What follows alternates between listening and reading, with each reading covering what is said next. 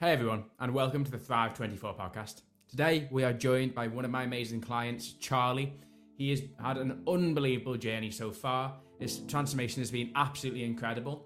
And make sure to listen to this the whole way through because this is going to provide a hell of a lot of value for you guys, especially if you are looking to shift a hell of a lot of weight. Right, let's get into it. Main reason I wanted to bring you on today. So you've been a client of mine for, I don't know, how long has it been now? I was literally trying to work that out this morning. I think it would have been March this year, just gone. So it's coming up about a year. So a month off a year. That's crazy. Time flies. Isn't it? But I wanted you to come on here because I think a lot of people take a lot of really good, take a lot of good things away from you and your experience so far. You know what you've been through, the weight that you've shifted, how you now perform, how you now perform even as a man. I think is a big one as well. Because I know a lot of lads will be listening to this, and a lot of them will relate to your journey, or will be at least halfway or partly going through your journey as well. Yeah. So, before we start, just let me know what was your weight at your heaviest ever?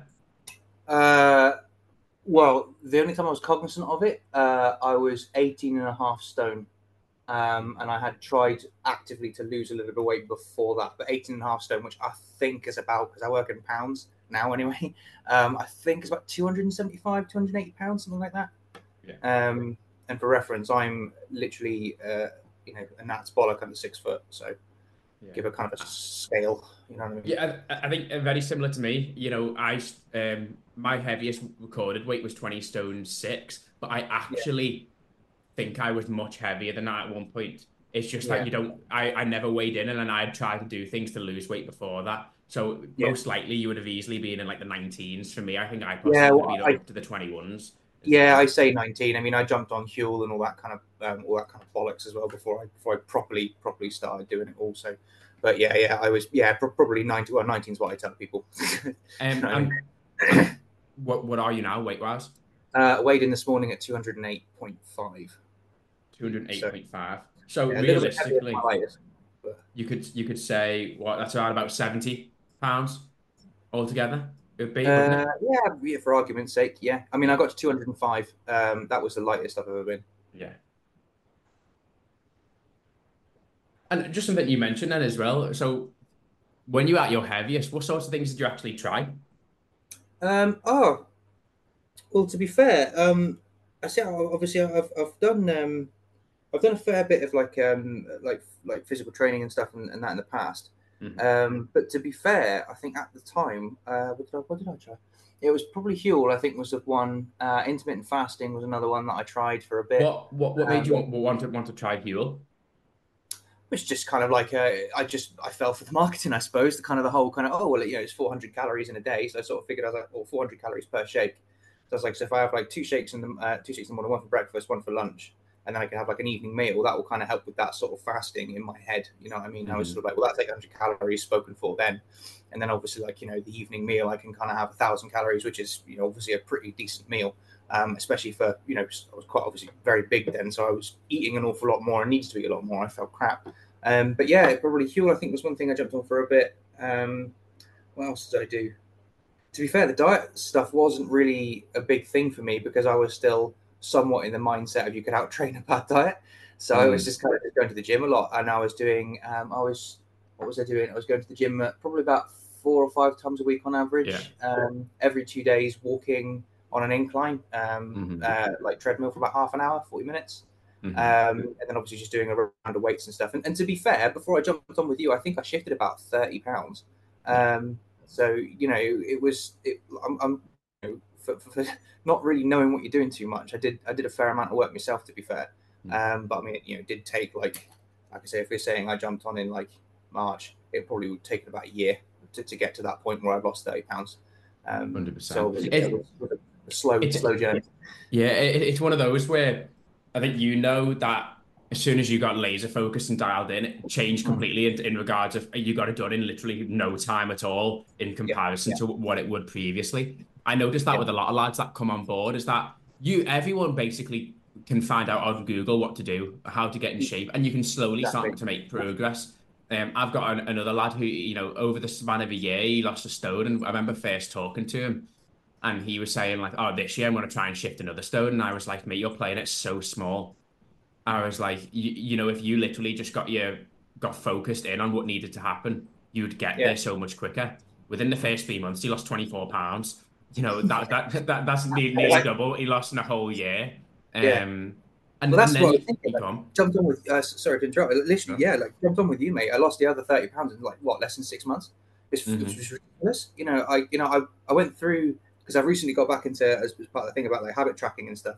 And I got back and I was like, oh, just out of interest, let's just scroll up a little bit and see kind of, I remember weighing in at like, 240 pounds, 243 pounds, kind of thinking like, oh, I'm going light, this is going to be lightweight, baby, sort of thing, and you think like, here I am, like literally 40 pounds of that. And that was only in April. You know what I mean? You sort of think it's nuts, yeah, as you say, I was thinking about this morning. It's this whole like anecdote of, or not anecdote, but like there's a kind of the idea of like, you can change a clutch in your car because YouTube exists. I mean, Halfords exists. You can go and buy all the tools that you need. It's not really that difficult. You can just look up on YouTube and figure it out, and you can probably, mind over matter your way through 90% of it. But it will take you about 2 or 3 days. You know what I mean? Especially if you've not done it before. Or you could pay a mechanic and he can have it done with you by the end of the day. And it's sort of like, it really does, like, I mean, personally, I'm all for trying to figure stuff out yourself and having to go at it yourself. But I tell you what, like, if you're in a position where you can, it just, like I say, it just gets what you want so much faster. And it's just so much more efficient. And it's not, like I say, it's not even cheating. It's just more efficient. It's just doing the right things. You know what I mean? So yeah. What you've said there just there, though, I think speaks to a lot of men in regards to they'd rather try it themselves with everything. And Yeah. I think one of the biggest things that I learned was always that asking for help is literally the best thing I can do, because I think I linked it to when I first got my personal trainer and started making changes to my shape. From then on, I was like, okay, I'm always going to ask for help because it makes my journey a million times easier. 100%. And Yeah. the quote that it comes from a book, but Ryan Holiday said it, and it was like asking for Yeah. help. Asking for help isn't giving up. Asking for help is refusing to give up. And Legit. Just reading through that same book right now. yeah, and when he said that, I was like, oh my God, I was like, that's so true. A lot of us will spend so much time trying to do it ourselves, where realistically, the worst part of it is that you could be spending that time elsewhere, things that matter more. Maybe that means making more money for you to be able to provide for your family. Maybe that means more time you spending with your partner. Maybe that means more time you having downtime and actually be able to relax, rather than coming home and then being like, oh, I have to work out what plans I got to do in the gym. I got to work out what I've got to do in this. It's my job and I still have a coach, because I don't want to be doing those things for myself. I'd rather have someone take care of it all for me. Yeah. And I think for you, before you came to me, what would you say like the biggest struggles were, the things that you were struggling with the most? What do you mean? Sort of like just in time, just in terms of like physical stuff, or? Well, okay, so when you first came to me, weight loss wasn't as fast as you want it to be. I think you were just dipping your toe in the water in regards to what was actually possible. Yeah. Why do you think it was going so slow? Why do you think you were struggling so much in the case of losing weight, in the case of, smashing it in the gym? Yeah, I mean, to be, as I said, I've no stranger to training. I've been training off and on for a few years before that. So again, I remember saying to you in our first call, I know what RPE is, and I know what RPE ache feels like. I know what failure feels like. I know what total muscle failure feels like. So the training isn't necessarily a problem, but obviously, as I think I touched on before, it was just a diet for me. Just sort of like I just didn't really. I knew MyFitnessPal. I had been tracking on MyFitnessPal, but I didn't really know, like, or really have the wherewithal to go and research, because it's like it's all very well and good knowing that you don't know something, but you don't know that you don't know it until you know that you don't know it, if that makes sense. So it's that whole like, I know I need to eat more protein, but I was like, okay, well, I'll just have a protein shake and that's fine then, isn't it? You know what I mean? I didn't really realize that actually just how much protein I needed. And I tell you what, I think that's probably what kickstarted it all and kind of really sort of was the catalyst to put it into turbo. Was the whole kind of like was the diet for it really. Obviously, like I said, I remember literally looking at it, okay, Charlie, well, we're gonna set you on 2,400 calories and we're gonna put you on 30% of those needs to be protein. I was like, okay, that seems fine, reasonable enough. It's like counting it out, it's like 185 grams of protein. That's like nearly 4 protein shakes. Like nuts, you know what I mean? And I was like, well, here I am. Like, no wonder I'm feeling crap, because I have toast in the morning, I'll have a sandwich for lunch, and then I have, like, spaghetti bolognese or whatever for tea, and a protein shake. That's like 110. Like, no wonder I'm, sort of not going through, you know what I mean? Mm-hmm. So yeah, it was probably diet was the biggest thing. That and efficiency, I suppose. I was doing the standard bro split, like chest day, Monday chest day, Tuesday arms, like Wednesday shoulders, and you kind of sort of feel like actually that's great if you're training that way, but obviously now I know it's that time under tension, and that's the kind of the prime kind of driver of muscle growth. And correct me if I'm wrong, but that's not enough time under tension. Doing something like a push pull or like a body split or something like that, you get so much more, especially for people that aren't training, like twice a day, or for hours and hours a day, that kind of thing. I was only doing it for about an hour or so. So yeah, that whole kind of I'd probably say that the primary driver was diet, and the secondary was definitely kind of the efficiency of my training. Like I said, I was pushing hard, but I was just pushing hard in not quite the right direction. You know what I mean? I was kind of going off over here somewhere when I should have been going this way. You know what I mean? Yeah, 100%. And with even like in regards to training like that, I think a lot of people just don't know in depth about, okay, and this is what normally kills a lot of journeys off is, okay, is what am I doing actually working? Is what I'm doing actually right? When it comes to things like training, it's things like what we've tried, for example, of where you're splitting up more body parts over the week. Therefore, when you actually then push for that particular, say, lift, you're going to have more energy because you aren't fatiguing on that same day of doing, say, for example, shoulders all day. Where that's a big struggle that people have, because if you think about it, for example, lads nowadays, or lads that'll be listening to this, if you're doing like a bro split, you go in, you do shoulders and you do arms, that 2 shoulder exercises in, you're finished. You feel like I can't go no more. So think about that, or think about what happens if you split 4 or 5 shoulder exercises over a week, what you could possibly give to them instead.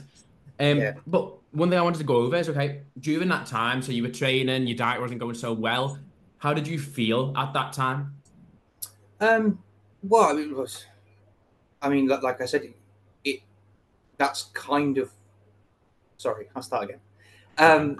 That's what got me onto you in the end, because I was thinking to myself, like, and I know probably a lot of people will struggle with this, but it's that whole kind of, I don't want ego to get in the way of kind of getting what I want. The thing is that, like, and here's a hot take. So if you go to the gym and you try and pay a little bit more attention to what you eat, and you try and be a little bit more active, it's pretty binary. Unless you're doing it, like, unless you totally fucked it up, you will still lose weight. You will still get muscle. You will still kind of that trend will start happening. But like, unless you kind of have it dialed in, that process is so slow. And even then, like, now, like I said, I've been training for about 2 years, been with you for about a year, and I'm still not done. You know what I mean? I'm still kind of pushing forward to the next thing. These journeys and stuff, they take like years and years and years and years to do. So even if you can kind of cut that sort of say, for example, you're here and your perfect body or whatever you want to go is say 10 years down the line. Even if you cut that efficiency down by 30%, so you're 30% more efficient than normal, that's 7 years instead of 10. That's a long time, if you think about it over the span. So that was kind of like my driving force. As I was sitting there kind of being like, well, look, I've been in the military, I've done military training, I know what that's like. I've done personal training stuff and qualifications before, years ago, but maybe it's about kind of looking in the mirror and going, do you know what, Charlie? You spent the past however many years of your life focusing on this one thing, which is my career, getting qualified up to do what I'm doing. Maybe stuff has moved on since then, and maybe you don't know everything that you think you do, and maybe actually getting someone that it's literally their job to make sure that they can facilitate this as easily as possible and as efficiently as possible. Maybe that's the best way to do this thing. Literally, as you said earlier on, it's like, asking for help isn't giving up. It's refusing to give up and kind of accepting the fact that actually, do you know what, I might not know everything I think I do. And that was the big thing for me, is I was just sitting there kind of being like, well, look, I've always been a bit of a gym bunny. I've always been interested. I've always been lifting weights, even though I got up to like, sort of just shy of 300 pounds, and I wasn't training at that time. It was kind of it's something I always felt that I could fall back on, if that makes sense. Oh, well, if it was part. I think the gym has been part of your identity for a long time. Yeah, just being in shape has not been. Exactly. Well, at the time, I was, as I'm sure a lot of people can sympathise with. I was in a relationship at the time, so you gain the relationship weight, and that's socially acceptable to go from, quite kind of fit and healthy, which is what I was when I met her. And then obviously 2 years later, having gained 50, 60 pounds, because, obviously you're having Dominoes and you're going out watching TV and you're not really you're not really doing very much. That was a driving thing for me was I just didn't want my hubris of, well, how hard can it be, getting in the way of actually getting where I wanted to go. You know what I mean? Where is it that you wanted to go? What is it that you wanted before you came to me? Well, to be fair, and as they always have been, to be fair, my goals are pretty. I just want to be better than I was yesterday. That's pretty much my kind of driving thing. Is I just sort of want to be the best version of myself. In terms of actual physical goals, and to be fair, Chel, that's kind of why I have you, mate. Because I kind of go, I want you to tell me where I'm going to be in 6 months, because that's kind of my thing. You tell me what to do, I'll make it happen. But it's like I said, we're running a half marathon in a couple of months. I hate running. I don't want to run it at all. But it's that whole kind of I'm going to go, do you know what? We're going to go and we're just going to put our faith in you and you're going to sort this all out. And then, in 4 months' time, I will have ran a half marathon. You know what I mean? I think the big thing is that in our lives, we need to always keep building them bricks in that house that is going to be eventually the end of us. We're at the end of our lives. We want to look at this big house that we've built full of all these little bricks of goals and accomplishments that we've done. And I do think that sometimes, lads, we don't know what we want, and we also don't know what we're capable of. So I think when you came to me, you knew that you were playing it small. Mm-hmm. I think you then knew you wanted to go all in. And then I was like, okay, let's finish fat loss. Let's really just get this weight shifted once and for all, so that you feel lean, you feel good. And the goals will always then change from then on, because that's just another brick that's been added to the house. Okay, finish fat loss, brick added. Then now it's okay, half marathon. That's going to be another brick added. And you're always going to want to get better and better and better. And I think it's our desire as men that we always want to get better and always want to push for more and more and more. And especially around about our age, we've got so much to offer. And a lot of lads are just playing it so small, literally not even doing anything. And at this sort of age, we want to be literally testing our boundaries. What are we capable of? What can we be doing? Because when we're 70, 80 years old, we want to look back and be like, oh my God, we'll still be in shape, don't worry about that. But we'll look back and we'll think, look at all these amazing things that we've accomplished through our lives, what we've been able to do. And I also think people don't think that far along ahead, but that far ahead, I can't even talk. Yeah, you know what I mean anyway. Yeah. And it was funny because actually this morning I was watching one of my favorite morning shows, which is Saturday Morning Kitchen Live. Literally one of my favorite shows ever. Every Saturday morning I will just sit there with my breakfast and watch it. And they said something which speaks a lot to stoicism, and I don't know why he brought it up. I can't remember now, but it was literally this morning. He said that we don't all live forever, and it's memento mori. And I don't think many people remember that and think about that, and people think that they're immortal, and you will only start to realize that when you get to that age where you're like, oh shit, death is coming for me, and then you'll be regretting all the things you didn't do, getting in shape. My coach said to me, he said, ask the average person, what does their dream body look like? Because they won't say their own. And that is an issue. If I can turn around and say to you, when you were a kid, or when you were 14, 15, 16, how is that you wanted to look? What shape did you want to be in? Are you pushing towards that, or are you just not even trying? Because something like, especially physical shape, you're in control of that. You can make your dreams a reality. I said, we done a photo shoot, and never did both of us ever think we were going to be doing that. But we made, when we were both at that photo shoot, that was in comparison to where we've been, that shape that we were in was absolutely insane. And every time I see photos of myself, even now, I'm still kind of I had, I went to Ireland. I might take some, candids, because I'm such a model like that now. That's what I'm giving you. No, he was just taking pictures of my bloody head, because obviously I'm bald, so he's just like, all the fun on my head, oh, fucking. Yeah. And it's not easy for us to lose our hair early, mate. But you sort of sitting there kind of thinking to myself, shit, where's my double chin gone? I've had one of those for fucking decades. Like, where's that gone? You know, and it's like you can see my jaw like behind the back of my beard here, and I'm just sort of like, you know, it's like I said, it still gets me. You know what I mean? And like that photo I sent you. I think it was the Christmas my Christmas party at work, and it's just sort of like, you know, I'm like, that jumper is a medium.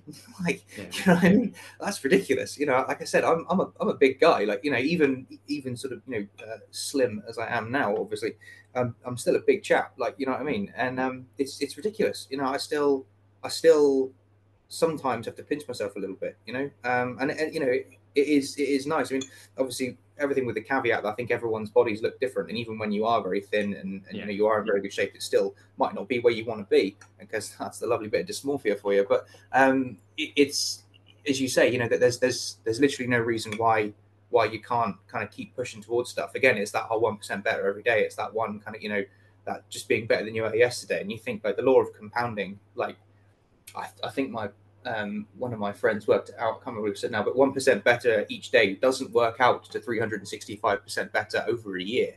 Actually, by the law of compounding, is something like 4.5 million. And it's just sort of like, you think that, if you know, if that, you know, equates to, I don't know, just having like an extra liter of water a day, or like, you know, doing an extra 100 steps or something like that, you know.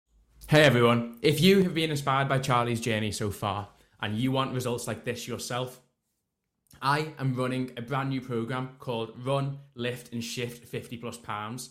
This is only going to actually be available for just 5 people. So if you want to get involved, head over to Instagram and follow me at coachgel_. And if you want to know more about this, just drop me a message with the word transform and we'll have a chat about how we can get you started. Right, let's get back to it. You know, you think like it's the small things that you put in. As I said before, like these journeys they take ages, you know what I mean? So if you put in the tiny little steps and the tiny little work now, that just pays off dividends kind of down the line, you know. And then you kind of get to a point where some of these people, like, you know, Arnold, for example, who's still in killer shape now, and he's an old man, and he probably didn't train half as hard as he used to do, but because he did it for so long, he's still in this killer shape where he's got bicep veins and a fucking beer gut. You know what I mean? Like, he's, you know, and this is the thing, everyone can have that. They just, as you say, just need to put the small steps in now, you know. 100%. I think that's the dream, just to end up like Arnold when we're old. Because I actually I listened to a recent podcast, actually the Daily Stoic podcast. He was on it, and do you know, listening to him, and he's like close to 80 now, I think, but he was still fully there. You know, how he was talking, memory, everything, and he puts that down to how he's looked after himself all these years, and I think that's important as well. But no, 100%. And I think the big thing that they take away from it, anyone listening to this, number one, you've got to be able to play the long game. These journeys are going to be for the rest of your life. It's simple as that. If you want to get in shape for, you know, in 12 weeks' time and just for a holiday and then sap it off, well, then you're not a person that's going to be successful in life. Sorry to say it. You know, you want these all quick fixes, wanting to change quickly, just for other purposes rather than the self-betterment of you. If you're doing it just for the pure purpose, like all the lads say in our group are, just to literally get better and to perform better for their families, for themselves, long term is that they're going to still be trying to do that 10 years down the line. They're still going to be trying new things rather than just doing it for reasons that realistically don't matter. And as well, like on top of that as well, which is kind of maybe the sort of the darker side of all of it, is you're kind of on that journey whether you accept it or not. Like, you know, you're still inhabiting your body.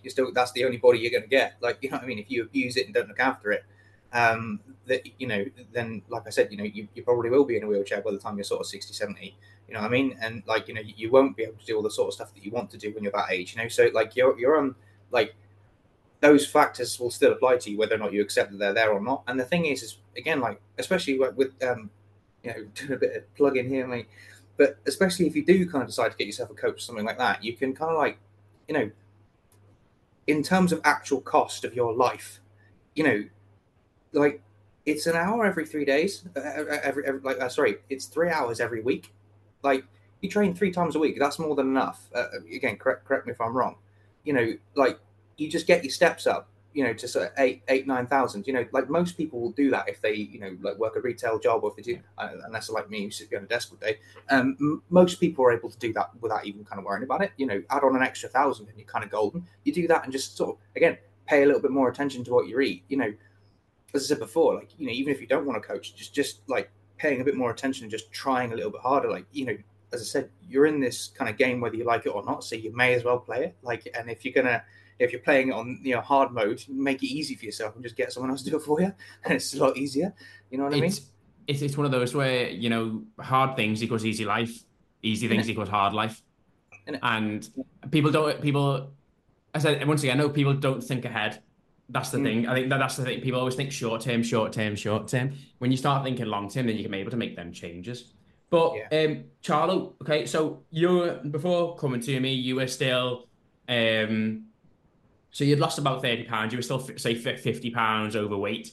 You were training. You were training like 5 times a week, but weight loss was going really slow. You weren't 100% sure on what you were doing was the exact right thing to get you to where you needed to be. Where would you say you are right now? Well, I'm definitely actually, sorry, just before we go into that, how did you get in touch with me? What pushed you to get in touch with me?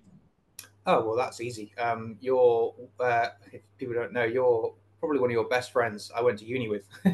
So I actually lived with him for the first few months, and then obviously was on uni courses with him for the next 3 years. So it was kind of through Instagram and kind of through that kind of connection sort of thing.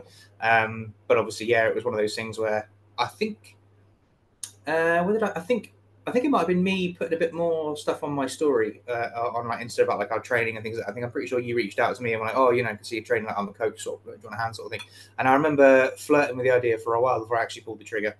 Because I was thinking to myself, again, it was that whole kind of like, well, yeah, but come on, I was in the military, I fucking had to lose weight, like, don't be ridiculous. It's just, I know this stuff takes time. The reason why I'm not losing so much weight is because I'm not running, HIT, 4 times a week, and that's fine because I don't want to do that. And it's that kind of placating your own kind of sense of bullshit, basically.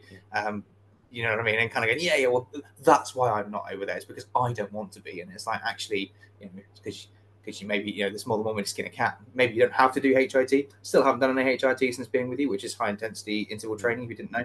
It's basically circuits and sprinting and stuff.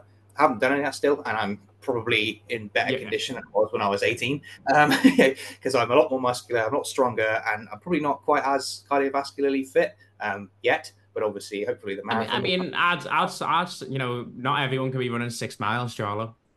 Well, fair enough. Thank you very much. But yeah, so that's kind of how you get how it all kind of started off. I forgot what the other question was. Sorry.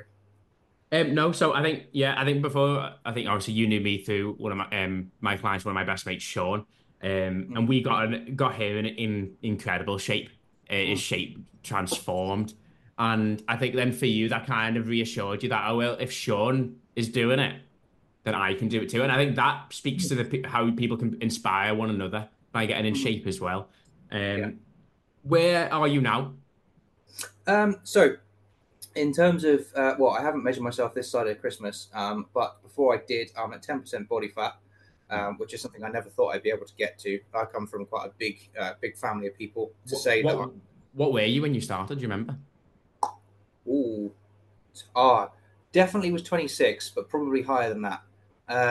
Because I remember going and for the hell of it, going through and doing a biometrics thing at one of the gyms up here that I've been training to for a bit. So I think that was probably about 4 or 5 months in. I was about 26% body fat. So again, that was when I was around about sort of 250 pounds, something like that. 10% body fat now, 10.8 I think it was specifically. And I've got quite a few sort of strength achievements, I suppose, under my belt. I'm probably in the best condition of my life, I sort of think. As you say, to use your words exactly, to not let the ego get involved. Not many people can run 6 miles and bench press more than they weigh. So, I think that's pretty good, and I'm quite proud of myself for getting there, to be fair. It's a hell of an achievement. And, I think one of the biggest things was when you first came to me, you wanted to be able to do a full pull-up. Yeah, And and now, for everyone listening, Charlie can now do. I think it was how many did you do with the 20 kilos? 3. Yeah, 3 full reps, 20 kilos, um, of weight added, which is absolutely insane when you think back to you couldn't do one Yeah. properly without. Well, that was probably not shy off of the total weight, because that would have been about 100 115 kilos. That in total. So that Yeah. that probably would have been how much I weighed just before I jumped on with you anyway, where I couldn't do one. So just kind of goes to show how building muscle and stuff really does kind of help. 100%. And that's a huge achievement in itself. I also, the fact is that, so we finished our fat loss phase, especially for now. Um, we got you down to it was 205. Yeah, that was the lightest I weighed in that. Yeah, Got you the lightest, and that was for the photo shoot, wasn't it? yeah.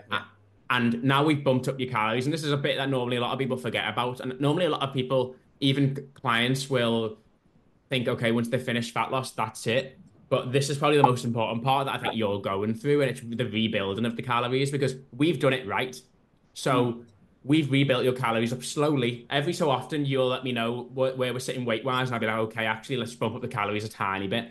And I think we're up to, is it 2.5 now? 2.4? Yeah, 2,500. Yeah. 2,500, and you've gained 3 pounds post photo shoot. And let everyone know the photo shoot was in September. Yeah. Yeah, no, it was 16th of September, I think, actually. So that's been a lot of months where we've been on more calories and you've gained 3 pounds. Yeah. And if you look at your actual progress pictures, which once again, you've done it right, and this is to anyone listening, take progress photos every single week and upload them. You can tell you've not gained any fat during that time. Yeah. Yeah, because I was 11.4, I think, before I did the photo shoot. Yeah. I'm 10.8. So yeah. And when you now look at your shape, you can tell you added that's at least 3 pounds of just lean mass. Probably more because your body fat's dropped as well at the same time. But you can tell that, especially because you look way leaner now than you did at the photo shoot, and we're on higher calories than ever before. But that is why this part of the process is so important. We finished the priming phase. This is the building phase, and this building phase is a lot, doesn't only last for a long time, but it gets you in that best shape. So then eventually, if we decide to cut back down again, you're going to be absolutely just insane. You're gonna look like Captain America. But that's the thing at this stage as well. And as I said, the strength achievements have been insane. And right now, all we're focused on is just performance goals, strength, half marathon, just becoming an all round hybrid athlete. So you're in the best shape of your life. You're feeling probably the best you've ever felt as well. What are you most proud of about this journey so far? Yeah, well, I mean, I just want to say just before I get into that, I also have my off days. Like, what I mean? 100%. Like, you don't have to kind of keep jumping on and crushing it every single day. It's just sort of being able to kind of understand that, as you say, you're playing the long game. So, if you can go, do you know what, today is just not the day, sort of giving yourself that kind of day just to feel sorry for yourself and kind of get yourself over it, it's fine, as long as it then doesn't bleed into the rest of the time. That's totally fine too. So yeah, I mean, I'll freely admit that I don't hit every single one of my goals every single day because I do lots of different things. I'm very busy, so I don't always have the time to do it. But it's that whole kind of trying to be at least 1% better, which kind of equates to, okay, well, I'll do 100 steps more than I did yesterday, or I'll do 1,000 steps more than I did, or I'll go to the gym, or okay, fine, well, I can't train 5 days a week. Okay, I'll train 3 instead, and I'll just kind of like condense stuff a little bit, And so yeah, it's all about sort of that. And again, I've forgotten what you asked. Sorry. No, but you're right, and I think this is something I've probably told you a hell of a lot. Is that it's okay. Yeah. If I would say things go in fluid movements, and I say this all the time to everyone because I've got people like you can get really busy. I've got people who are working at top law firms that are absolutely swamped with work. And some months, voice crack, some months, work will have to take up 80% of your life. That's normal. So the gym will maybe have to take a backseat. Maybe instead of you doing 4 sessions, you can only do 2. But you doing them 2 sessions is better than doing 0. And that's the issue with as well as with majority of people, is that when something like that comes into place, that sort of like bump in the road where you're like, oh, I can't do what I'm used to doing, they fall back into bad habits of going back to square one and leaving it all. Yeah, And exactly. when you look at it as like, as long as I can perform to the best of my ability during these circumstances, I'm still going to make progress forward in the grand scheme of things. Yeah, You know, 100%. even for me, and I'm a coach, but like for example, the other week I was ill, and it wasn't until the end of the week that I started feeling a bit better. So I just got done what I could. I done one run, I done two sessions, and I was like, you know what, that for a week where I haven't been feeling well, I've not been able to do much at all. I'm really happy that that's going to help me push a little bit more forward than if I just done nothing. Yeah, And it's you being able to realize that, and it's a switching that all or nothing mindset a lot of people are used to as well. yeah, exactly. Um, when you it's just the biggest hack ever is if you just think Yeah, I'm playing the long game. If you yeah, think yeah. of it like that, literally, I remember you you legit saying to me, like, "Yeah, just got to ice yourself with Charlie," because I was like, "Oh, yeah." Like, so just like getting too much into it. So I do like, especially in the summer, I do like my day work. I would like my standard 8 hours of work that I do, and then there's surveys and stuff that come in the evenings as well, which I tend to get on most. And normally well, we're only supposed to do a maximum of 2 a week, but I normally am doing 3 because I'm a hero like that. And they can be about sort of 3 hours long, just the surveys. And then obviously driving to and from, there's about an hour to 2 hours each side. So you're basically looking about a sort of 16, 17-hour day with like a 2 hour gap in the middle. yeah. And that's kind of my life pretty much from, here we go, in the season, which would be May to September. So it is very much a case of, and I remember at the time being like, I'm going to do that. Oh, then the photo shoot's coming up, and it's like, Charlie, what does success look like for this week?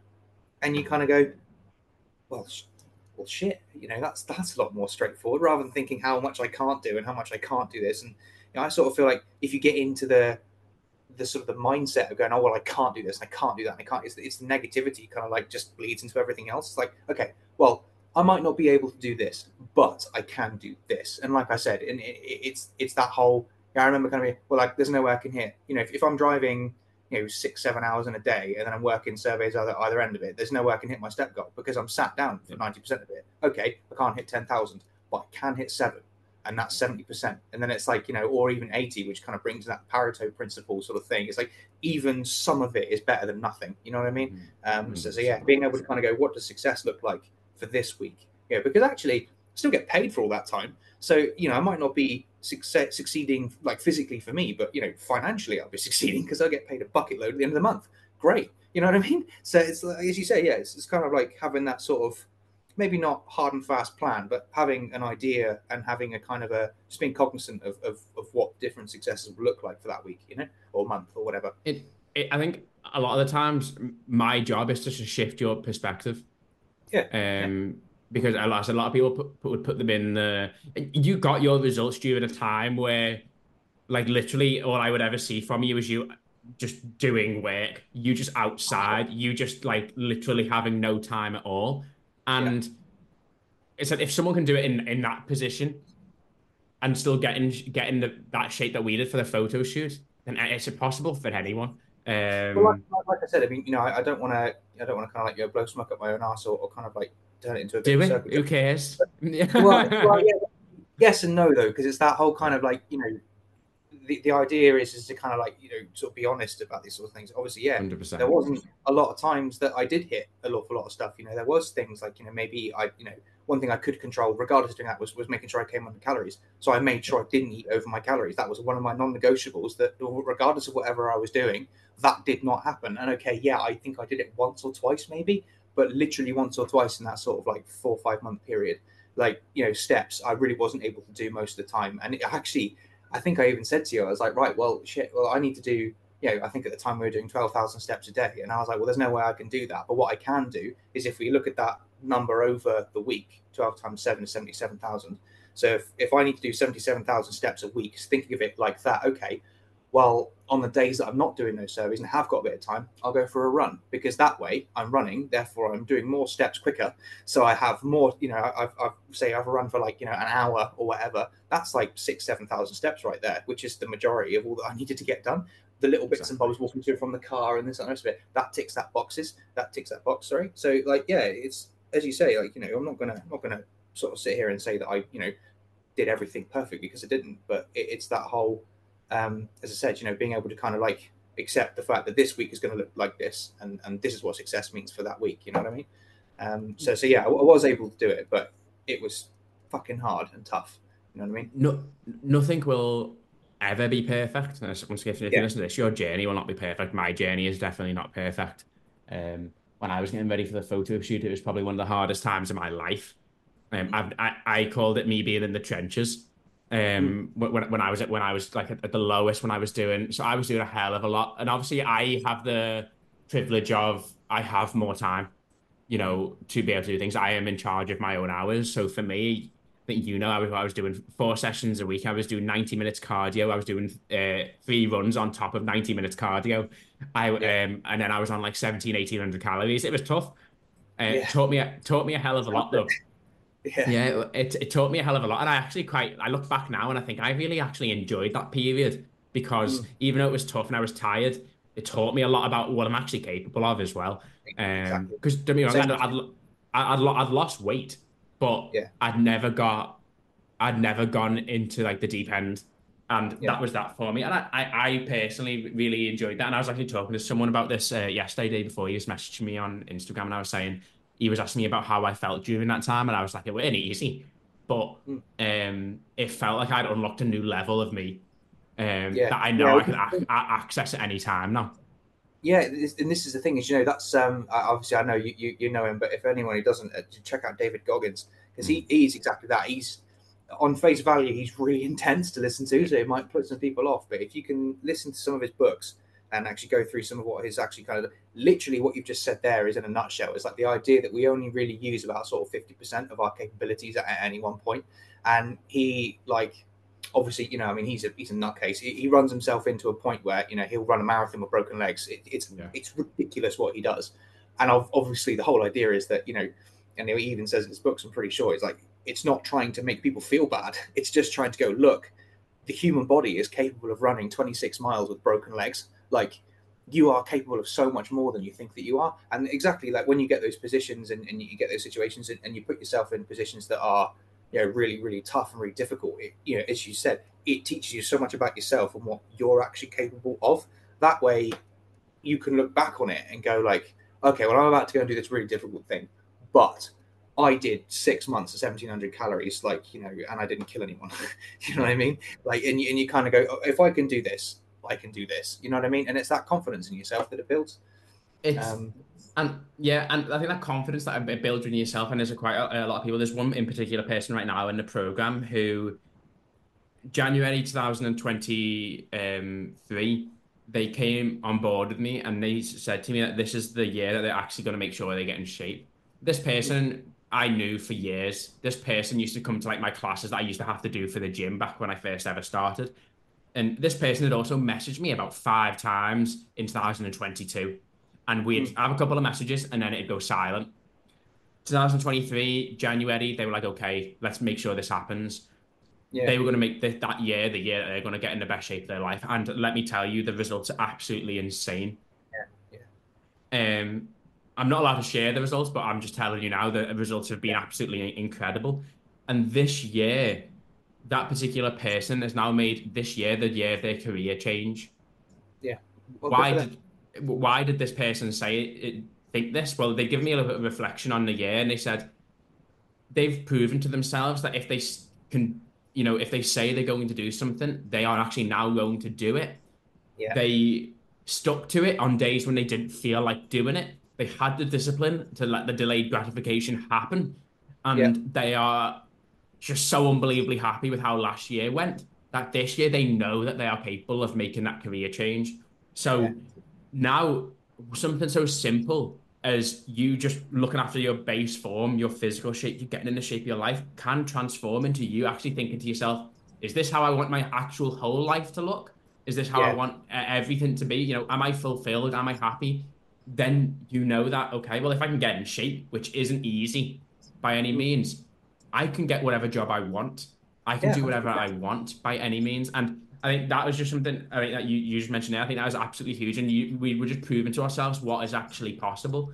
Um, 100%. Yeah. and anything is possible when you do literally put your mind to Well, it. especially in this day and age, because I feel like, like obviously, that there is certain, certain circumstances, and there is, like, prejudices and stuff that obviously, people will always have to fight. And as a white guy, I can't really speak to any of that, obviously.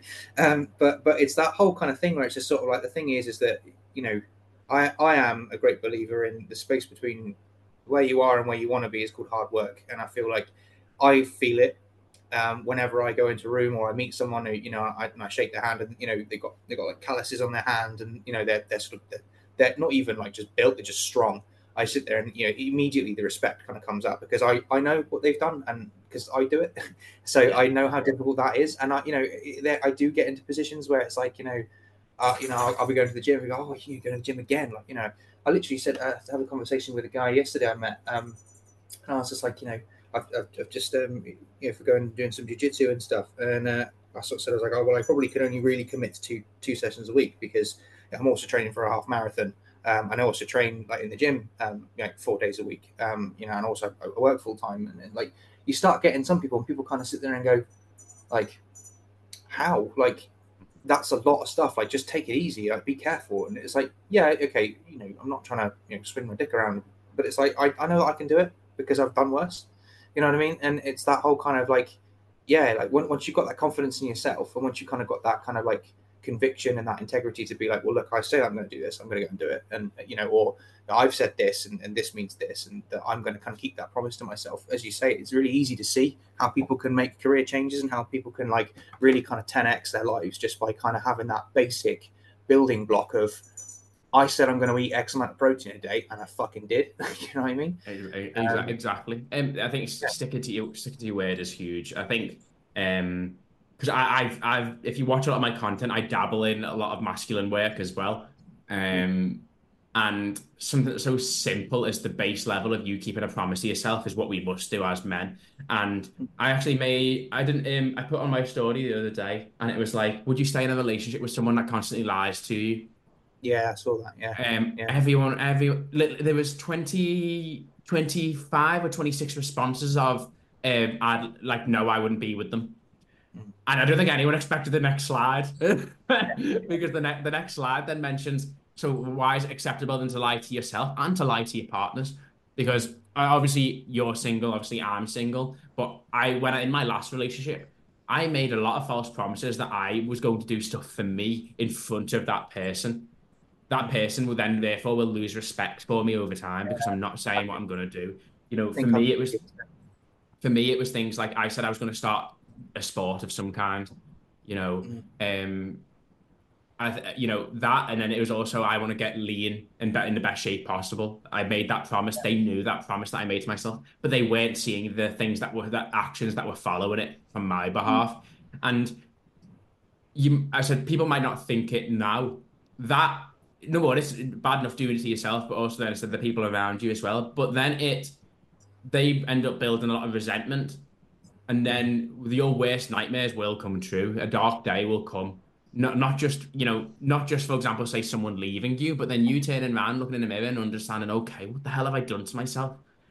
Yeah. And Yeah. you will regret that. And I know that obviously you were in a past relationship as well, and you probably feel quite similar. When you get to that stage where it ends, and you think to yourself, why didn't I just do the things that I said I was going to do? Why Yeah. didn't I? And 100%. Yeah. 100%. yeah, go on. I was just going to say, like, exactly that. I think looking back on it now, it's probably a similar kind of thing. For example, jiu-jitsu was a big thing for me. I said I would do it for ages, and I never did. And it was just that whole kind of, oh, well, yeah, but you can't come over now. You'll come over later because I'll be busy, because I'll be a bit jiu-jitsu. And then I didn't go, you know what I mean? And then it's kind of like, it sort of causes that kind of, that friction, you know what I mean? And like I said, obviously, coming back to it, it is never easy. But like I said, it's not like particularly like you've got a choice. You know what I mean? If you spend ages sat out, in your driveway polishing your car, you take it out and you're proud of it. You know what I mean? You don't drive it into a Yeah. hedge. You don't drive over potholes. You're proud of it because it's a nice thing, and people recognize that. When I ride my Harley around, I polish it all the time. or most of the time they keep it clean. Everyone looks, everyone looks and goes, wow, that's really cool, Okay, yeah, it is cool. But I drive my car that I don't polish, I don't look after it. I look after it mechanically, but I don't, drive. Anyway, not the point. And you're incognito. No one sees it. You know what I mean? So it's like, it does go to show, it's like, you can't really, everyone wants, the perfect girlfriend or the perfect boyfriend or the perfect partner or whatever. Everyone wants that. But it's like, you can't expect that if you're not as close to the best version of yourself as you can be. So like, why would you expect someone's best if you're not giving them your best? And exactly as you said, like, if you're saying, oh, well, I'm going to do X, Y, and Z, and then you don't, it's like, it's as simple as like, oh, I'm going to take the chicken out and make us curry for tea, and then you don't. It's like, it's just, yeah. And how hard is it really just to do what you say? Or if you can't do what you say, just kind of like front it out and be like, oh, I didn't do this because this is, because I'm going to do this instead, or something like that, It's having the awareness to do that. You're completely right. It's and things I say are quite big things: gym, get in shape, whatever. But even the little things like saying you're gonna make the bed in the morning, saying that you're gonna wake up at 7 in the morning, and then your partner's like, it's 8 o'clock and you're still not up. It's and this is not even on your partner. This is you even as a single guy. And one thing that it's something good for everyone to listen to and use, and what I use is like, I always think to myself, who knows if I will have children in the future? Maybe, maybe not. But I always think to myself, I was like, okay, if I was to have future kids, what would they be thinking of me right now? What sort of role model would I be if I don't wake up at this time? What sort of person would I be if I don't get out and, go on my daily walk? What sort of person would I be if I don't, go to the gym when I say I'm going to? What sort of person would I be if I say that I'm going to cook food tonight, but instead order a Nando's? It's showing that my word is tough and my word can't be broken. And there was something, I don't know whether this was either Alex Hormozy or it was maybe a Ryan Holiday. It was off on a podcast or something, and it was saying that there was this child and his father by a fire, and they were making hot chocolate. And the child goes to his dad and goes, "Promise me that we'll have the same amount of hot chocolate," because there wasn't much left. It was like ration. They had like a little tiny amount. And the dad was like, "Yeah, I promise you, we'll have exactly the same amount."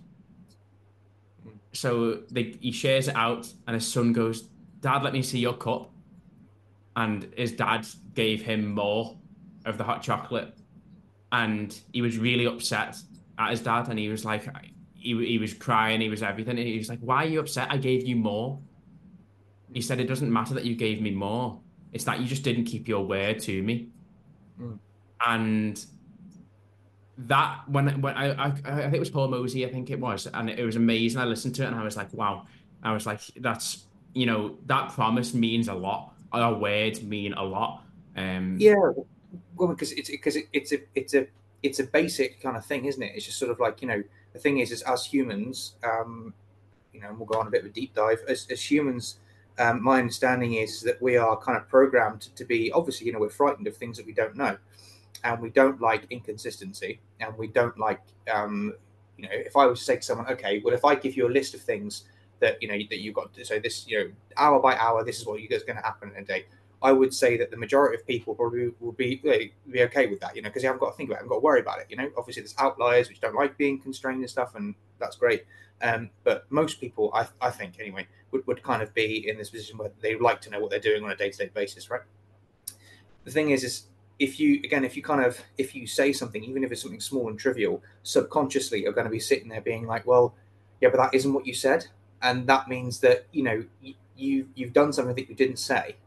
So, okay, so next time you say something, are you not going to do that either? And then you can imagine in that, for something that on face value seems a little bit OTT, like obviously a kid crying over getting more hot chocolate. I don't know if that's actually a real genuine thing, because what kid would do that? But subconsciously, it's going to have that kind of thing where, okay, well, you said X, but actually Y happened. And okay, fair enough. There's a certain amount of like discrepancy, and like real life happens, and maybe he did it by eye, maybe the light was off, and he didn't get it right or whatever. But the fact is that there is an awful lot of subconscious stuff that like people aren't aware of. And it will have that kind of impact on them. It's just sort of like, again, as you say, if you said X and Y happens, then, well, there's that anxiety around, okay, well, if you say X, how can I be sure that's actually what you mean? You know what I mean? It's what Mel Robbins says is it's as simple as, if you don't keep a promise that you make to yourself, you lower your self-esteem. Each promise that you don't keep your self-esteem gets lower and lower. And I think a Yeah, lot of people, a lot of lads, self-esteem is below baseline, of course it is. because of missing out on all these little things. I said it once again, it doesn't have to be massive. It could mean you Yeah, get into bed at a certain time. Do you know the people that I see perform the best? So say, for example, some people that I looked up to when I was younger, so for example, my dad, my granddad. My dad was always upstairs and in bed by 10 o'clock with his newspaper, mm, routined every single time. Nothing would stop. My granddad always up. If I thought I used to wake up early, like 7, even until into his 90s. He's up at like 6 o'clock, shaved, showered, ready. Mental to think, but just the promises they keep to themselves, and you yeah, look up to that. How can I remember that? Well, it's because I picked up on it because they'd done it, yeah, exactly. Yeah, yeah, yeah, and that's a promise that I said they keep to themselves. I couldn't believe it. My granddad, even when he was unwell towards the end of his life, still up time, ready, dressed, everything.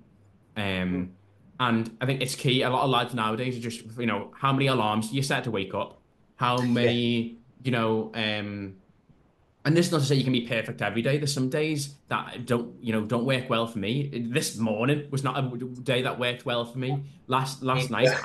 Last night I couldn't sleep. I don't know why.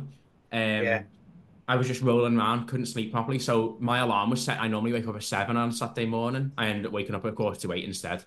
But these things happen. But I but know this, that I'm back to routine. yeah, Literally, the aim to straight away get back into routine, yeah. and keep my word again. This is why, as you say, like the little things are so important and not to be overlooked because, like as you say, like routine and rigidity is great and fantastic, but real life exists and you get thrown curveballs all the time. So like you might have been ill, or you might have been not feeling very well, or you might have not slept very well, or whatever. Like you're kind of scooting down this road in your apple cart, and if you hit a pothole, it can and you can. It's the little things that carry you through because you sort of kind of go, okay, well, having the ability and the confidence and integrity in your or confidence in yourself to accept the fact that this is out of your control. It's not your fault you couldn't sleep. It's out of your control. You did the best that you could. You still stayed there and tried to kind of relax, or maybe got up and had a cup of tea or whatever you did, but you still tried to kind of deal with that. And then, okay, you woke up the next morning, you woke up 45 minutes late. Not a big deal because, we can kind of adapt to that situation, and we can just make sure that we put things in place so it doesn't happen again. Maybe you'll have a chamomile tea before you go to bed. You know what I mean? Problem solved. Like rigidity and kind of that sort of stuff is great, and it is kind of what to strive for, but the little things are so important because like I said, I quite often, especially at the minute, kind of like getting back into work and the kind of the rigmarole and the kind of the emails constantly and the phone calls and stuff, it's a lot to kind of get back into after you had 3 weeks of nothing. And so I'm not gonna lie, I've been getting up late, I've been kind of like oversleeping, I've kind of been going, oh, do I really want to get out of bed, but like I still get up, I still make my bed, I still have a cup of coffee, I still kind of like get on and get stuff done because like I have the integrity in myself to know, okay, fine. January is not my month. It's not many people's months. But you know what? I'm not going to let it stop me from doing what I need to do to get everything done. And like, it hasn't. I'm still doing all right at work. I've done all the stuff I need to do plus more. I've done a bit of overtime as well this month. And I've only actually worked 2 weeks of it. So like it's that whole. I'm still going to do the things that I need to do. It's just that again, what success looks like for this month might look a little bit different than it might do in February. February, I've got a load of courses to go and do, so it's probably going to look very different because I'm working to other people's timescales. But that's fine because I will still make my bed every morning. I still make sure I have my protein. I still make sure I come into calories. I still make sure that my promises, my non-negotiables to myself are met. Everything else can be dealt with. You know what I mean? It's having that point of self-reflection as well. Okay, so why didn't this happen? Why did you struggle to make that thing happen that you wanted to make happen as well? A lot of people will just see it and just let it go. If you just reflect on it, then the next thing is you're not gonna make that mistake maybe the next day. So not even in regards to sleep. So for example, you forget to make your bed because you forgot to make your bed, so you just leave it, right? If you take a look back, maybe have a little write down, have a little think about it. Why did I not make my bed? Was it because I woke up late? I was late for work, so I had to quickly get rushed and didn't manage to make my bed. Okay, so how do I then combat that for the next day? And it's having that reflection tool to actually look back and be like, okay, I didn't do what I wanted to do. However, now I know what the issue was. I can try and combat this way. Yeah. For example, for a long time, this was in my last relationship. I struggled a lot with sleep. my sleep was the worst it's ever been. And I think that also plays a part into then why things weren't going great with diet wise, why things weren't going great with fitness, with training wise. I was still doing it all, but it just weren't to the highest quality. Then I was like, okay, how do I fix this? So a couple of things I did. Okay, my phone then left my room forever. I bought an alarm clock. Little things like I started reading before going to bed instead of just sitting there and watching TV constantly. I sat down, had a self-reflection and done all these little things, and my sleep got way better. And I started then obviously feeling way better for it as well. But anyway, Charlie, let's bring it just a little bit more back on the path about, say, your journey. Yeah. Give me your quick fire, your 3 biggest wins, the things that come to the top of your mind. So this can be physical, mental. Well, probably the biggest, first and foremost, the biggest one would be my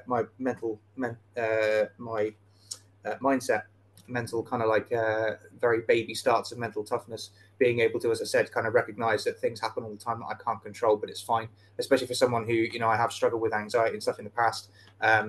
Being able to not allow myself to kind of, it's got to a point where I'm not perfect and it still happens, more so than I care to admit, but it stopped having such a control over me. Like last year, I'd be firmly in the grip of anxiety and kind of like, oh, okay, well, I can't do this and I can't do that. And I'm really worried about this. And oh my God, what happens if this happens? Or what happens if that happens? And it's just this over and over and over and over and over and over again. Your brain just doesn't shut up. But now I'm kind of in a place where, lucky enough to sort of have done the work and kind of make this sort of happen. But I still get that, and it still bothers me, and it still keeps me up at night to say, but it doesn't stop me from doing the stuff that I want to do anymore. It delays things and it puts things off, and I maybe might not kind of like push as hard as I can, but I will always get there. I will always get there because, as I said, that's a promise I got to myself. Like, I won't let this stop me from doing what I want to do. That's number one. What do you think? Apologies. What do you think we done together to help you with that?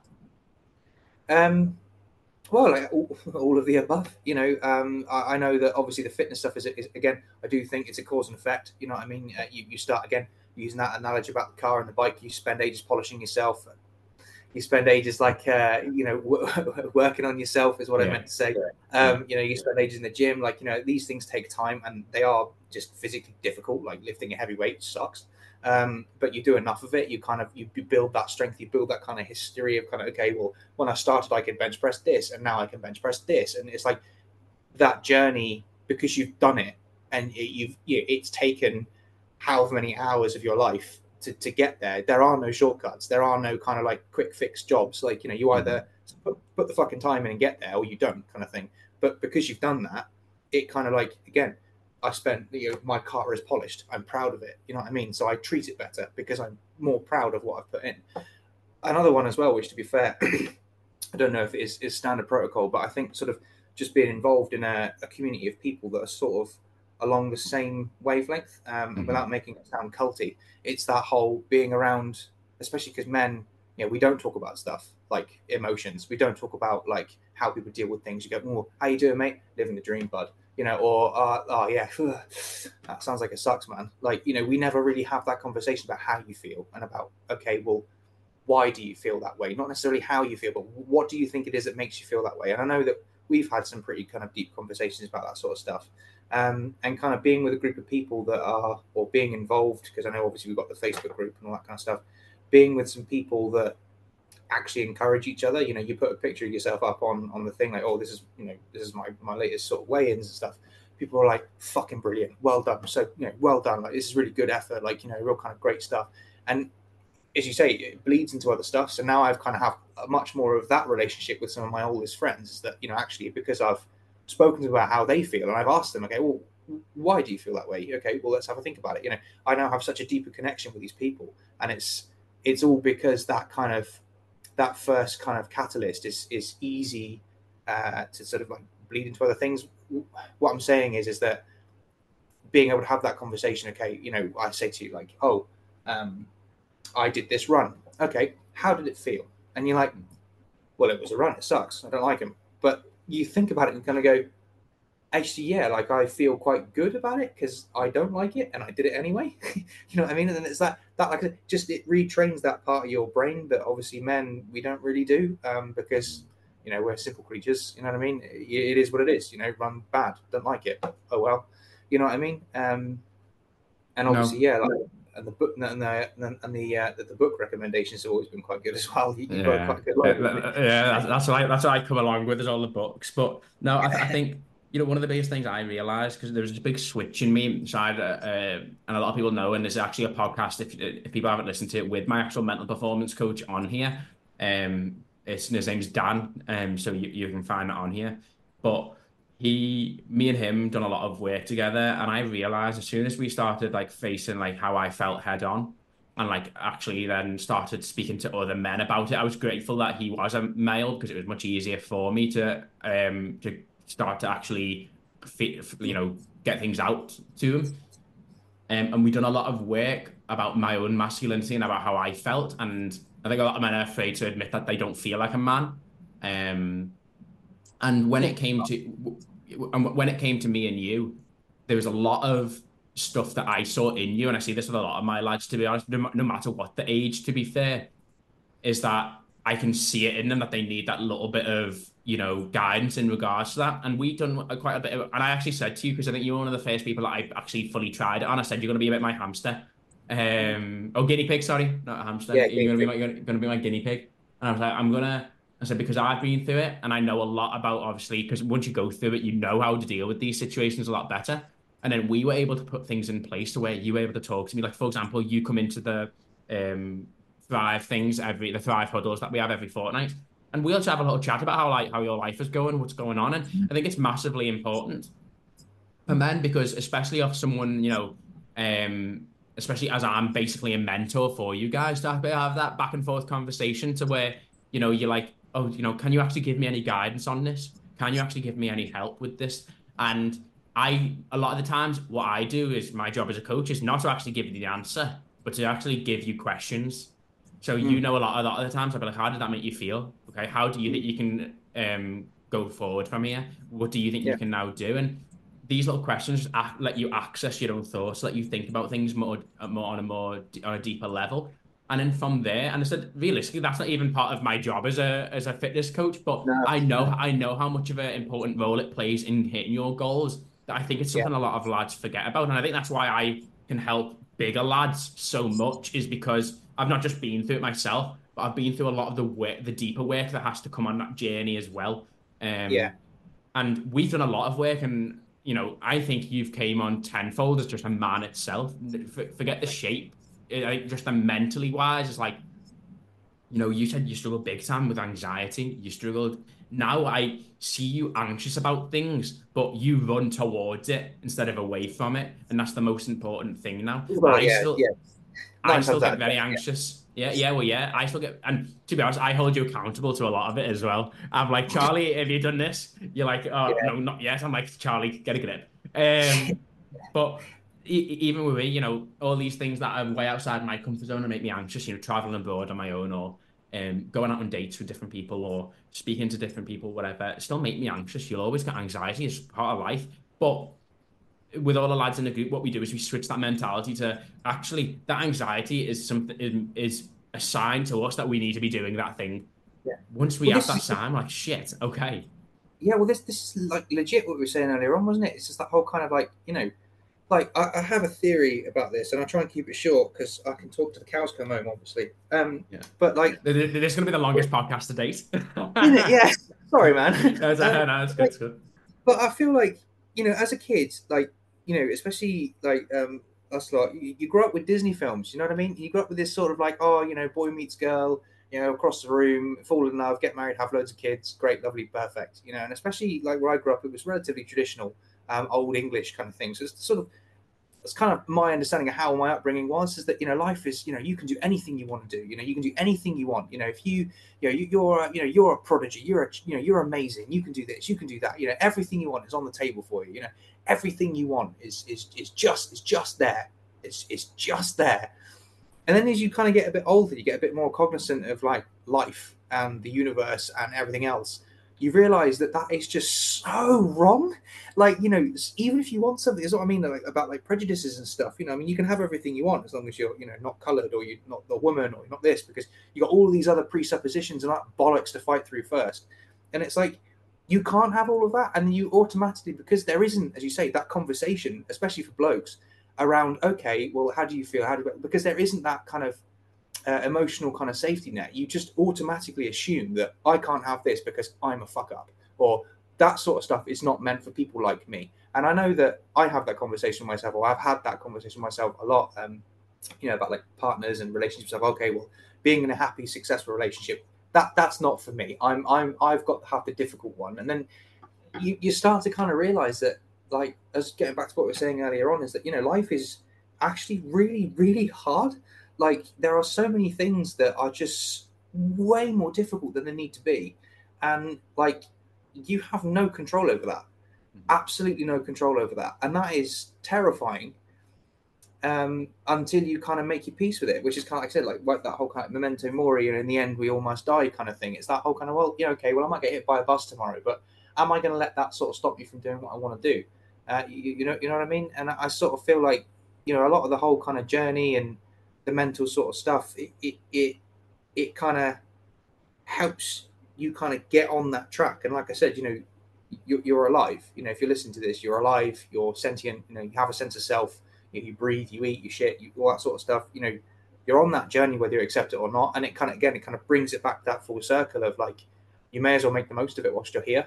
And actually, do you know what? Like I said, success might look different for you than it might for other people, and that's fine, that's great. But like, it's about kind of facilitating that kind of like being able to look at yourself in that metaphorical mirror and kind of go, okay, well, what does success look like for me? Okay, what am I worried about? What am I struggling about? Why am I struggling with it? Why am I worried about it? How can I push that envelope and kind of like get myself further, getting that 1% better each day? Because like I said, I'm not a guru of, I don't know dick, and I make a lot of mistakes all the time, but it is that whole kind of stuff of, like, your life just gets 10x'd. And it is just like, even in the small time that I've been doing it, it's just like, your life is just better. Like, if you just if you get up and make your bed, your life is better. It's not, because it has no impact on it at all. Making your bed literally doesn't stop it from being a bed, doesn't stop you from getting in and sleeping in it. But you I can't remember who said it, but it's like that winning the day. It's like, if you win the second, then you can, have a better chance of winning the minute. If you win the minute, then you can win the hour. And if you win enough hours, then you win the day. You win enough days, you win the month. You win enough months, you win the year. And that's that kind of compounding sort of stuff. Is it all starts with that second. It all starts with that kind of that, I'm going to do this, and that split second kind of, no, I'm going to get up and make my bed. You know what I mean? So it's starting with the win is huge, and you just compound it from there. Next thing, sometimes as simple as making your bed, that's a win. All of a sudden, brushing your teeth, that's another win. Making yourself a good quality breakfast, that's another win. Next thing you know, you've gone to the gym. Next thing you know, it's compounded into you going on a run. Maybe it's compounded, you making sure you hit your calories. It goes on and on. But the difference is if you don't start the day that way, it feels like it's so easy to not win anything. And you really have to. I mean, I literally had it yesterday where, like, my day started off like crap, and that takes an awful lot more doing, is to then break that cycle. And that is a real, because you have to recognize that the day's not going very well, which in and of itself is difficult enough, but you've got to recognize that the day is not going well, and then you have to kind of have the sort of the mental kind of wherewithal to be like, that's enough, I'm going to break the cycle and I'm going to do this now, regardless of all of this shit that's still going on. I'm going to break and I'm going to go. And that is really hard to do. Like, really, really hard to do. So like, it's easier just kind of getting up and going, I'm going to make sure I get out of bed when I say I do. I'm going to make sure I do this. I'm going to make sure I do that. So that I haven't got to then turn around and, like, reshape the direction of my day at 1 o'clock because I'm in a piss. You know what I mean? It's like, starting the day off well is kind of a good plan. Yeah. And I'd say always understand the consequence of you not doing it as well. For example, the consequences, it means that your business is going to fail. Does it mean you're going to lose your job? Does it mean that you're going to eventually lose your partner? Think long term, what the consequence of you not doing those little things are as well. Okay, that was biggest win would be mindset. What would you say is your best physical win? Oh, mate, 100% the pull-ups. Being able to sit there, pull-ups and, to be fair, just general strength and conditioning. Being able to sit there and have that kind of like, and it's not something I like doing because again, I'm trying to going through this whole ego is the enemy thing, trying to sort of put some of those into perspective. I don't quite like telling people what my actual weights that I can lift are, because I don't think it's really relevant, because people can lift more than me, people can lift less than me. There are a lot of different reasons why I can, but making it in terms of a ratio, like getting to a point where I can, like I said, bench press more than I weigh, getting to a place where I can do pull-ups, and I can do several pull-ups, not just one. I can do pull-ups with, weights on. I can like do all of these sort of incredible, in my opinion, feats of strength that like I never thought I'd be able to do. Like, I've always been a strong lad, but when you it's hard to argue with the numbers when you're sitting there looking at it, like, and especially being bad at stuff like squats. I was shit at squats. I just cannot do it. Like I still struggle at fuck with them now, but like I'm at a point where I'm finally, for one of the first times ever, able to squat more than I can bench, which is weird because like you would have thought, your quads are so much stronger and your kind of legs are much stronger than your arms and shoulders. Well, at least they should be anyway. But yeah, that, and then all being able to do that on top of, running 5K in under 30 minutes, which again, not a lot of people can do. And you sit there and kind of go, it really, I said, to use one of like Goggins is kind of like, one of Goggins' sort of like proverbs, I suppose, is about sort of like being uncommon amongst the uncommon. It's like I'm already uncommon because I'm lucky. I'm in a position of where I am. I've worked really hard to get where I've got to go. And I'm still hopefully kind of aware that there is more work that needs to be put in. So that's already there. But then I'm also in a position where there's lots of other people that are in the same position as me that can't run 6 miles, or that can't run 5K under 30 minutes, or that can't bench press more than they weigh. It's about, like I said, the best version of anyone, of whoever they are, is someone who is uncommon amongst the uncommon. And that's a really, really strong place to be, is to have that kind of, like, not egotistically, but sit there kind of go, well, but it's me. Like, I know I can do this. I know I've got this, that confidence that kind of comes with it. That's another big one for me. Is, like I said, being able to, being able to sort of, I suppose it's a bit egotistical, but being in that position where, like I said, I roll with some people at work and we mess around and stuff, and just knowing that for most of them, at any point, I could just completely overpower them. It's quite nice. It's not that I ever would, and not that I would ever kind of go down that way, but it's nice to sit there and feel that confidence in yourself. It's the feeling of just being a strong, fit, and capable man. Simple as. Exactly. There's no better feeling to know that. I was thinking this the other day. I was thinking, what if something happened to me where I had to, like, say, run away from something? I was like, I can run for like, well over 10K at really good pace. I think, how many people can do that? And it's not egotistical because you realize it. You actually. I'm never going to get stuck in a burning building because I can kick the door down. Fire door.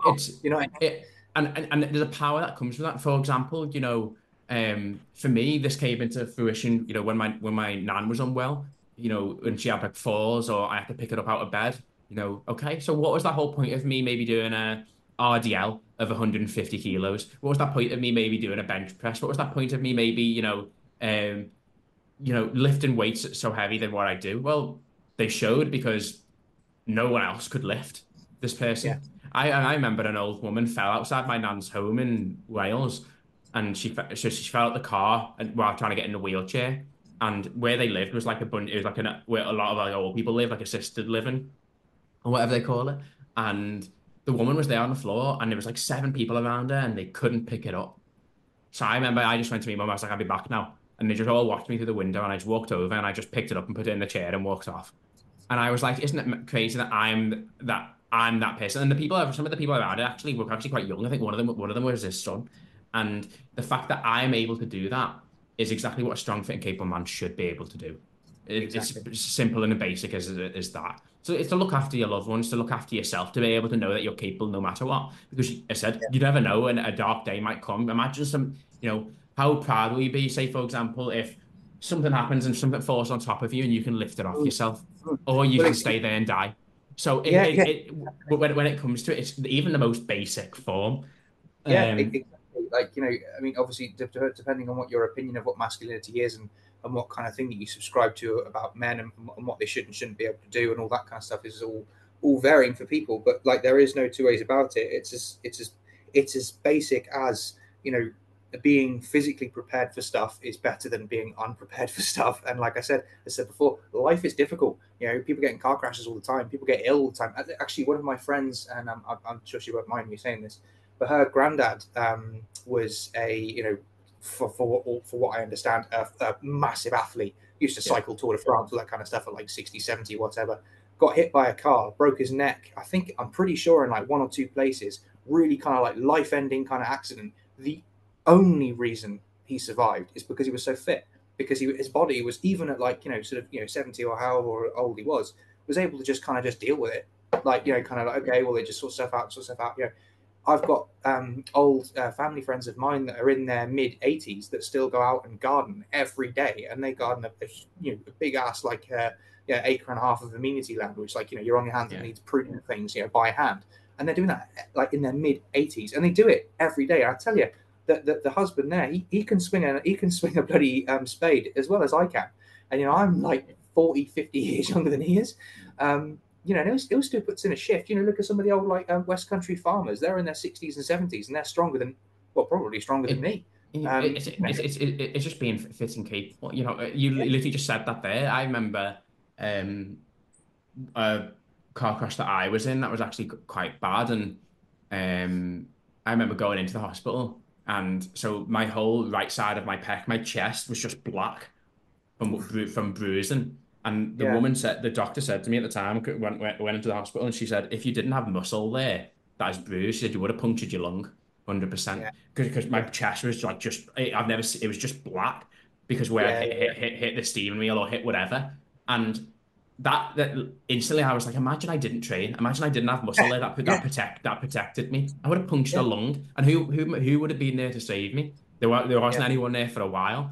But what happened instead was that I was able to just kick my door open because the door wasn't opening properly. Just get out the car, walk across the road and sit down on the fence, and I was fine. Realistically, in the grand scheme of things, I was fine. But that's something that I never thought about it while training because I just wanted to feel good, look good, feel confident, feel nice. But that proved to me at that point, I was like, Jesus Christ, actually, this is so important. Yeah, and the kicker is about all of this is that you were prepared for that. And again, I don't mean to trivialize stuff here, but you were prepared for that. And what did it actually cost you? It cost you 3 days a week, 8,000 steps a day, which you probably did anyway. Keeping an eye on what you eat and make sure you didn't eat fucking Mackies every 5 minutes. That's what it costs to have that kind of level of life, basically. So like I said, for me, it's a no-brainer. I'm just like, well, you don't have to go full ham. You don't have to train 5 days a week. You don't have to do 12,000 steps. You don't have to run a marathon. But just having that kind of, not even that, you should have that kind of wherewithal to, like I said, it's your body is your vehicle that you experience life through. Why would you not want to look after it? Because the more you look after it, the longer you'll be here, the more stuff you can do. 1,000,000%. What would you say your one biggest lesson is during this whole journey so far with me? I'd say try and keep it quite short. Give it one lesson that people can take away. God, you put me on the spot there. I'm not quite sure. I think there's been so many. I think a lot of it is just kind of. Well, I think, to be fair, actually, that what will probably be the catalyst about all of it is, as you say, asking for help isn't giving up. It's refusing to give up. Because I feel like if I hadn't have turned around and swallowed that hubris and gone, hey, let's give it a go. Let's see how we get on. I wouldn't have done all the stuff that I did. And again, it's that, I suppose that was the 1%, that 1 second kind of split decision that allowed me to win that minute, that allowed me to, win subsequent events and things. So probably that would be the most important, as it was probably the first. It's like I said, as men, we don't ask for help.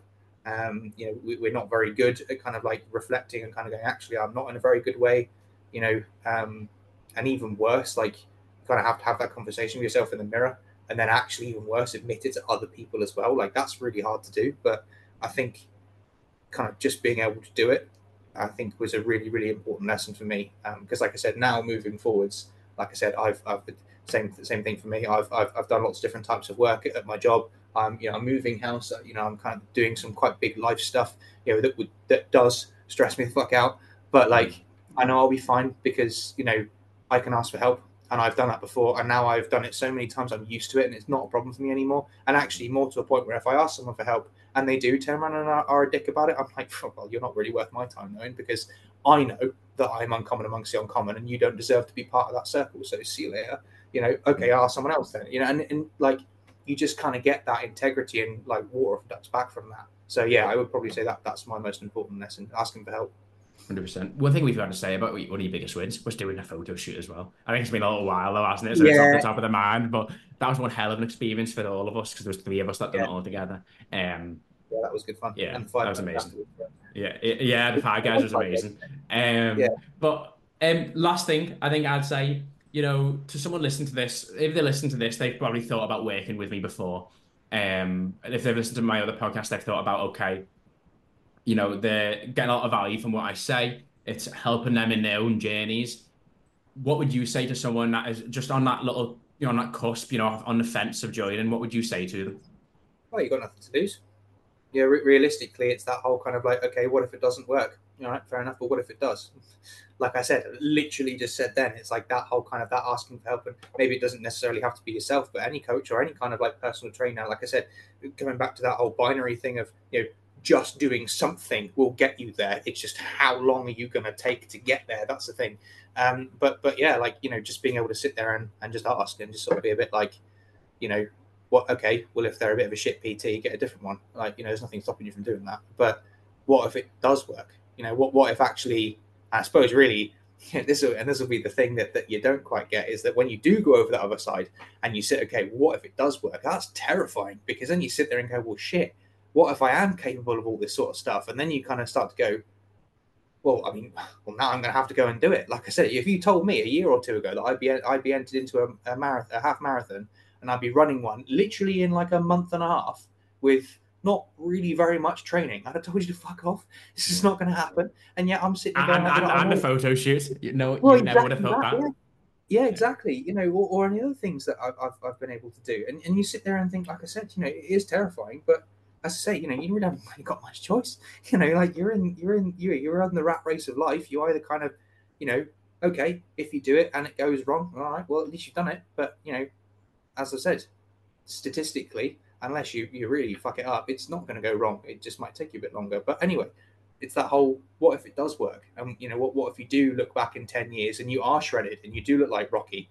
What I mean? What if in 10 years, you look across your wall and you've just got medals of all the things that you've done, and you can sit there and kind of go, fuck. And it all kind of came down to me sitting there kind of with my, not even my tail between the legs, but just sort of being a bit like, because I think it takes quite a lot of confidence to do it, but sitting there and kind of being like, actually, maybe I don't know everything I think that I know about this, and maybe actually asking someone for a bit of a hand and a bit of a direction, a bit of a North Star to aim for, maybe that will actually help me. You know what I mean? Rather than just trying to, fight life tooth and nail by yourself, which, as I said, is fucking hard enough anyway. Why would you make it any harder for yourself? It's like, You're right. I always, one thing a lot of clients always say to me when I ask them a question similar to that is like they say they always wish they started sooner, because it's otherwise they would have been so much more further on in their journey. yeah, So the exactly. thing that I always say is that taking action, asking for help,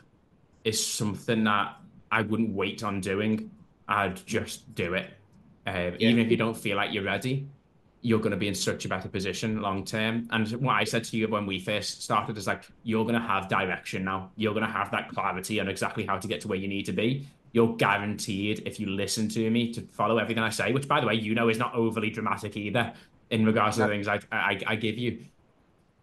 It will change your life, and you are guaranteed to make a change. And then if you just put all trust, confidence in me,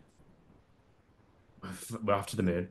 And we're on the moon. We're now off to fucking Mars. Yeah, she's just like, fuck it, why not? Yeah, well, this is the thing, man. And like, a lot of it is just, yeah. I said it again. I say it once. I say it again. A lot of it is just that whole kind of like, just okay, it might not work, but what if it does? And it is a terrifying thing. And it, standing up and kind of like, sort of take responsibility for yourself like that is quite nerve-wracking. It is quite scary, because like I said, you're not going to get the medals unless you go and earn them. You know what I mean? So that it's going to open up this door of life is going to be difficult, but in different ways. But I tell you what, like, life is also a lot simpler, because like I said, like, as you say, like, okay, well, if I get cancer tomorrow, chances are I'm a healthy, healthy chap, do a lot of running, do a lot of weight training and stuff. I'm on Going the to be in a better balance of position to deal with it. yeah, much more Um, likely to deal with it. eh, Crash the car, I can deal with that. as what I mentioned before, we're all building bricks onto our house. Yeah, yeah, Either end of your life, you can end with a mansion with a castle, or you can end with being homeless. yeah. It's that's completely down to you, and that's the decision you've got to